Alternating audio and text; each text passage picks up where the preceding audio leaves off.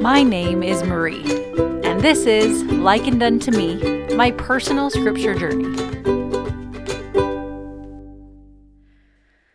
In the Savior's Sermon on the Mount, he said, I say unto you, love your enemies, bless them that curse you, do good to them that hate you, and pray for them which despitefully use you and persecute you, that ye may be the children of your Father which is in heaven. For he maketh his sun to rise on the evil and on the good, and sendeth rain on the just and on the unjust. And as I was reading this, I was like, oh, hey, rain, that's kind of like the wise man and the foolish man. And then my next thought was, oh, wait, that's in the Sermon on the Mount too.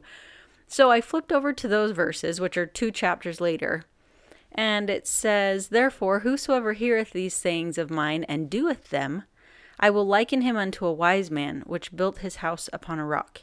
And the rain descended, and the floods came, and the winds blew, and beat upon that house, and it fell not, for it was founded upon a rock. Now, if you go through the Sermon on the Mount and list all of the things that the Savior said to do, it's a pretty comprehensive list, and I recommend it as a study activity for anybody. That's not what I'm going to talk about today, but I did that as part of this study, and it was actually really fun. So he continues the story. And everyone that heareth these sayings of mine, and doeth them not, shall be likened unto a foolish man, which built his house upon the sand. And the rain descended, and the floods came, and the winds blew, and beat upon that house, and it fell, and great was the fall of it. And that's the end of the Sermon on the Mount. And I found it interesting that at the beginning, he talks about the sun rising on the evil and the good, and the rain descending on the just and the unjust. So if you look at the wise man and the foolish man, I realized, and I'm probably late to the party, that it rained and flooded and the winds blew on both of the houses. It didn't matter whether they had built their house on a rock or on the sand, whether they were in the mountains, whether they were on the beach. It didn't matter where they were. The storm still came. And that's what life is like. The storm always comes.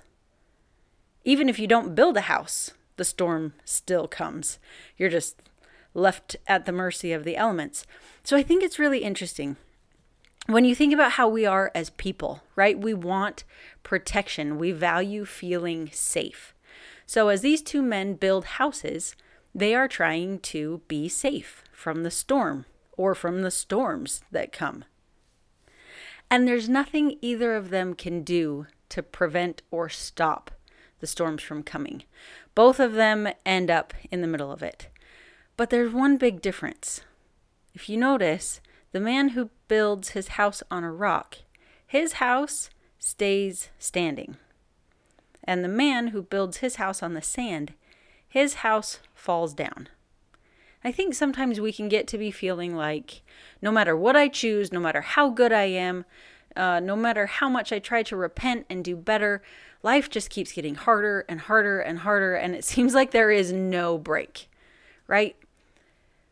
But what would happen if you weren't trying to be good, to keep the commandments, right?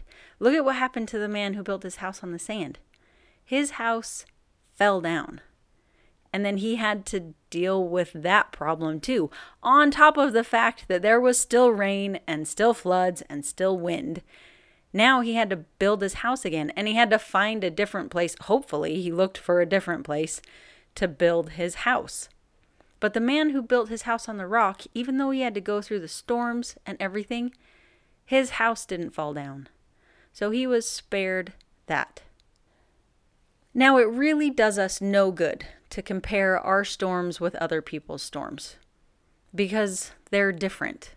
All the Savior really teaches here is that rain comes, floods come, winds come, the sun rises on everybody.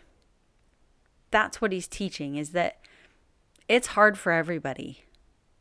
But where you build your house, where you put your trust, where your foundation is, can keep you from some extra problems and some extra issues that come from building on a sandy foundation on something that's not going to last forever. And it's when we do the things that the Savior taught, when we put our faith in Him, when we repent, when we change, that we can really be protected, that our house can stay solid, so that we can avoid at least some of the problems that could potentially come. And that is safety. It can get scary as the storms rage around us, but as we follow our Savior Jesus Christ and put our faith in Him, our house and our foundation will stay sturdy. Thanks for listening. Any quotes or scriptures or stories that I used are cited in the description. This is Likened Unto Me, my personal scripture journey.